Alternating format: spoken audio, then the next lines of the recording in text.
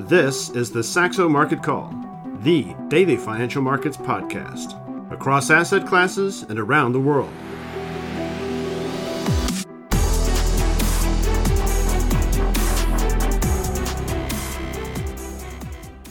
Hello and welcome to the Saxo Market Call on Wednesday, the 9th of August 2023. And, let's get right into it because we had a big call in the team yesterday, or our chief investment officer had a big call, which you can see on slide 2 in today's slide deck. Sten Jacobsen saying that, the coming of stagflation light, we can always play with the different words and the scenarios, but the short version is that we have a productivity issue in the world, and the last time we had a productivity issue in the world where employment is growing faster than real GDP was back in the 1970s. And there are a lot of reasons for why, cheap production costs are not coming back. There was a very great article in the Financial Times about how manufacturers in various Asian countries have very much difficulties getting young people to work at these factories. So the world is running out of cheap labor, at least in Asia, and that has been the most consistent and most productive workforce that we have seen in many decades. And if that's drying up for that type of production,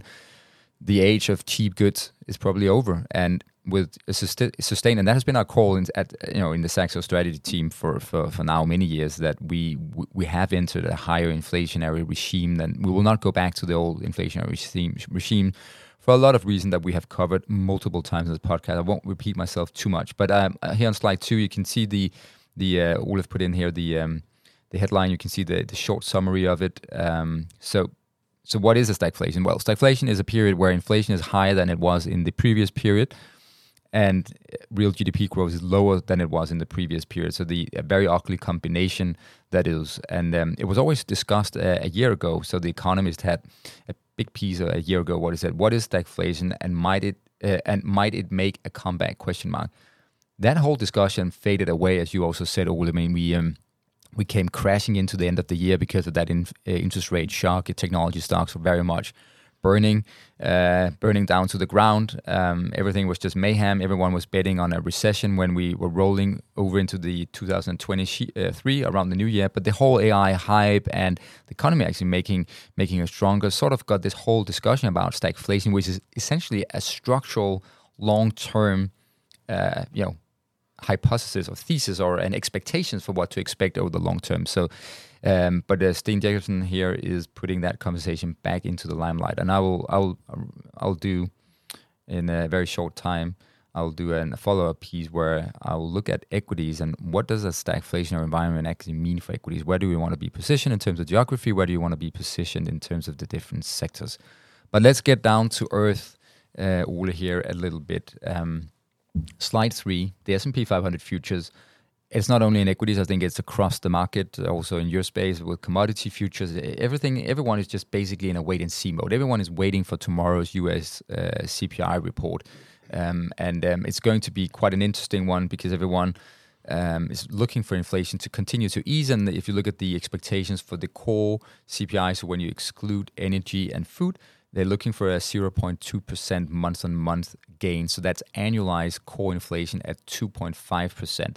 I very much look, and you can see that on slide 5, I'm very much looking still at the US services inflation excluding energy. That was running at 5.4% annualized as of last month. So this is very much important for me to look at still, and that is something we're going to watch.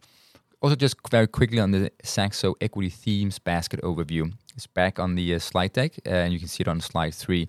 I've put in the 1-week performance. You can see the worst performing themes have been energy storage, gaming, new biotechnology stocks, and bubble stocks all being hit last week from that dent to sentiment that we had, and actually poor earnings, I would say, related to AI. But that's something I will be delving into next week. I'll be looking at some of these AI-related stocks and how bad it's actually looking in terms of realized growth rate versus those expectations. And look at defense. Defense is still doing very strong. One of the strongest themes this year, the war in Ukraine and the struggles for the Ukrainian people is still putting up a very strong bid for defense stocks, especially the European defense sector is still looking very strong. And then Ole, it's a very long intro for me. Feel like I'm talking to myself. It's very boring. But before you take over on commodities, because I always like listening to commodities, it's really about the real world, I think. I just want to highlight on slide 4 that the end of easy money era is very beautifully pictured in this one chart here. So what we're looking at here is the WeWork 2025 bond. There was news out yesterday. So if you remember back, WeWork was this very much hyped company by this very iconic founder of the company. It was supposed to have been one of the biggest IPOs in recent memory, by SoftBank, etc. It was a catastrophe. It ended with no IPO, and then now it has been IPO'd via a SPAC, a reverse IPO as it's called. And yesterday the company said that there are substantial doubts whether this company is actually going concern. And you can see from this bond, it's trading at 34 cents on the dollar as of yesterday's closing print. So I think this is a company that very beautifully shows what is possible when we have very easy money. You can build a vast real estate portfolio in no time. You can sell a service that is not profitable for a very long time. Investors will continue to prop up the company, but as soon as you lift the real cost of capital, this is not a viable business model, and this is really showing some cracks. But Ole, not more talk for me now. We need to talk about commodities, and I guess you want to start on slide 6. Yeah, but before that, just rolling back to your stagflation, and obviously we know that we're very early on this call, but it will have some major impacts on markets if that becomes a general focus in the market, not only in equities and equity sectors and countries, but also in the commodity space. And obviously, a market that springs to mind there is something like gold, would and investment metals in general would benefit together with energy from a situation like that. So it's one we're watching very closely. But looking at ETFs, I just highlighted I went into the helicopter, just took a look at the ETF flows during the recent few weeks. It's obviously into a summer period, so it's generally a time where not a lot of investment decisions are being made. But nevertheless, what we have seen in the last month here in terms of flows, you can see that it is the broad exposure that has gained some interest. You can see that through both the UCITS and also the non-UCITS. But the UCITS eligible ETFs, we're looking at investors are starting to have a rethink about a broad exposure to commodities, and it's also what we're seeing being reflected in some of the action under the underlying. What's interesting at the same time is that there has been actually quite a lot of selling in Brent. I think there's probably some profit taking coming in. We've been under some pressure for a while. We just suddenly had a big jump within the last months and a half. So the initial reaction from investors is probably to take some profit, and that's why we're seeing that being lowered. And then generally, as we talked about yesterday, gold is out of favor right now from ETF investors. Stock markets has been behaving very well. Still a firm belief in the market that the central bank, the FOMC, and others will be successful in bringing inflation under control before growth falls off a cliff, or growth slows to the point where they have to think or change the focus. And that's also, for now, reducing the exposure there. And that basically means, again, if we do see a change in sentiment to a more favorable change, then there's obviously a market that is underinvested at this point. So again, very much worth keeping an eye on. But generally in the commodity space, we're focusing on China. We had the CPI and PPI out last night or overnight, both showing moving into negative territory. So basically, deflation has arrived to the Chinese economy, and again, it just raises the question: on the headline, not on the call. True, but it still raised the question: what are the authorities going to do about handling these lower prices and also obviously a debt mountain at the same time. So markets still looking for some kind of input from the Chinese government in the coming months, and that helped lift something like copper yesterday after an initial sell-off following that the very weak trade data we had. All right, and did you talk about crude? Yeah, we should look at crude. Crude oil is obviously constantly in the top tier of the most traded products around the world, and we've seen this crude market recover, as I mentioned, very strongly since the announcement from OPEC, especially Saudi Arabia, that they will make a production cut of 1 million barrels. That has now been extended to last for at least 3 months, and that is underpinning prices. At the same time, demand is not really showing any signs of weakness yet. Yes, we have seen the Chinese imports slow quite dramatically last month, but overall demand remains remains fairly robust. As I highlighted in one of my recent tweets, that has been led by the diesel market, where we at one point, where we're currently seeing diesel prices trading above $120 crude oil equivalent. So that's also adding, I would say, to the input pressure and inflation story. Today we focus on the weekly inventory report. API last night reported quite a decent build in crude stocks. That was following a massive drop last week, so quite a volatile numbers at this time. But what we're seeing in the general trends is that crude oil inventories are falling in line with the seasonal averages, and also that we have quite weak inventory levels both of gasoline and distillates. So that will create some volatility later today ahead of monthly oil market reports on Thursday from OPEC and on Friday from the IEA. All right, let's get back to equities. A couple of stories. We mentioned yesterday the Italian banking situation. Unicredit and Intesa Sanpaolo were down 6% yesterday on this surprise extra tax on Italian banks by the Meloni government.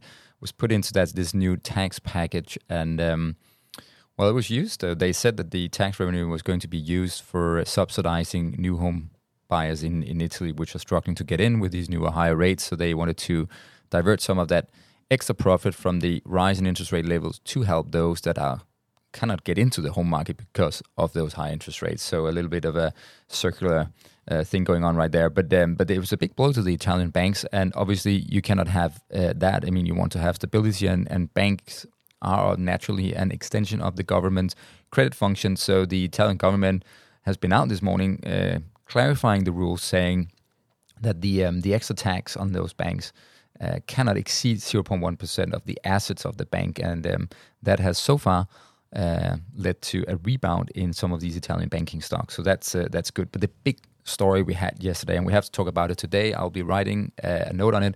So earlier this year, I wrote two different game changer pieces in the equity market, and one of them, fortunately, maybe I had the foresight of the future, who knows, I wrote about Novo Nordisk and the weight loss drug they have, Wegovy, and I showed with some numbers how explosive this growth rate is, probably the biggest drug introduction ever in history. Yesterday, the stock was up 17% because trial data showed they had followed a trial group, 17,000 people, since 2018, and it showed that the people above 45 years of age had a 20% reduction in heart risk relative to the control group. So that is another very positive thing for this drug, Wegovy, which is in a very high demand because of its weight loss capabilities. But there have been a lot of discussion whether health insurers want to put Wegovy under the coverage. It's a very expensive drug, and so far they've been very reluctant. But if it also counts the heart risk, probably that conversation is going to change, and it will be under health insurance coverage in the US. And if that's the case, it will broaden out the affordability and the accessibility for a lot of people for this drug. So that's why the market is getting really excited. And on slide 8, you can see the 5-year weekly share price of Novo Nordisk. That is just an incredible chart there. And Novo Nordisk is now only a few inches away from dethrowing LVMH from the throne of being the most valuable company in Europe. And if that happens, I think we have a trifecta there here in Europe of 3 crown jewels. So ASML on the lithography machines used for highly advanced semiconductor chips, including AI chips. That's obviously a very important company in Europe. And then LVMH, the king in the global luxury industry, and now Novo Nordisk looking to potentially become the king of the global healthcare sector. So a couple of few things going on here in Europe on the positive side. We don't have a lot of technology companies. That's for the US, but certainly Europe is shining in other ways. And then Vestas, we've talked about Siemens Energy recently, a lot of the turbulence in the global wind turbine industry. A lot of offshore projects right now are being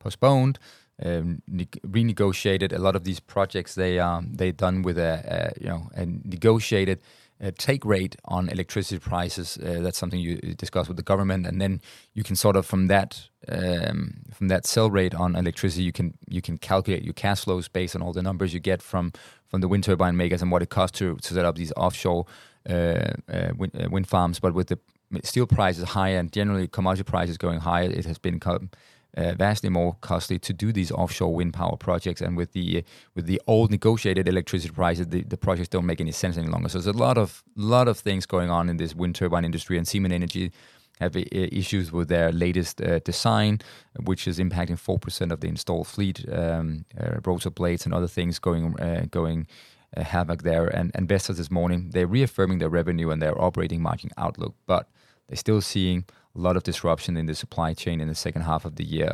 I think the market is seeing a relief here. They're sending up the shares almost 2%, but when you look at what they're guiding, this industry is still in trouble to some extent.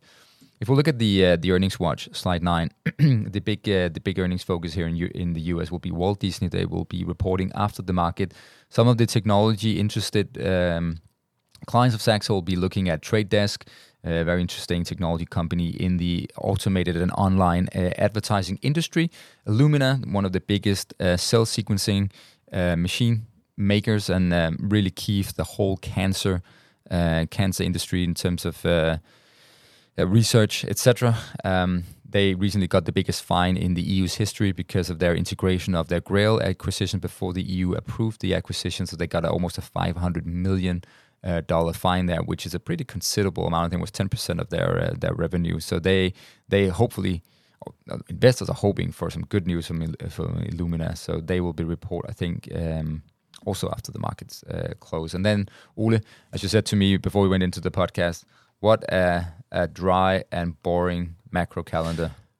Yeah, if you're not focusing on the energy market, there's not really much to go for. So I think we just basically have to say this day has to come to an end, so we can focus on the CPI, US CPI tomorrow, and how the market responds to that. And obviously, we are into August, which not for us in Scandinavia. We are returning to work, but for many other places around the northern hemisphere, it's the time of year where people go away on holiday, so that the market activity is relatively low as well at this time. Yeah, and as this trading session has to end as fast as possible so we can get to the inflation report, I think this podcast has to end as fast as possible. So on that note, we will say thank you for listening, and Ole and I will be back tomorrow with a new edition of the Saxo Market Call podcast. Thank you. Thanks for listening. This has been the Saxo Market Call. For feedback and questions, reach out to us on Twitter @Saxo Market Call or by email marketcall@saxobank.com.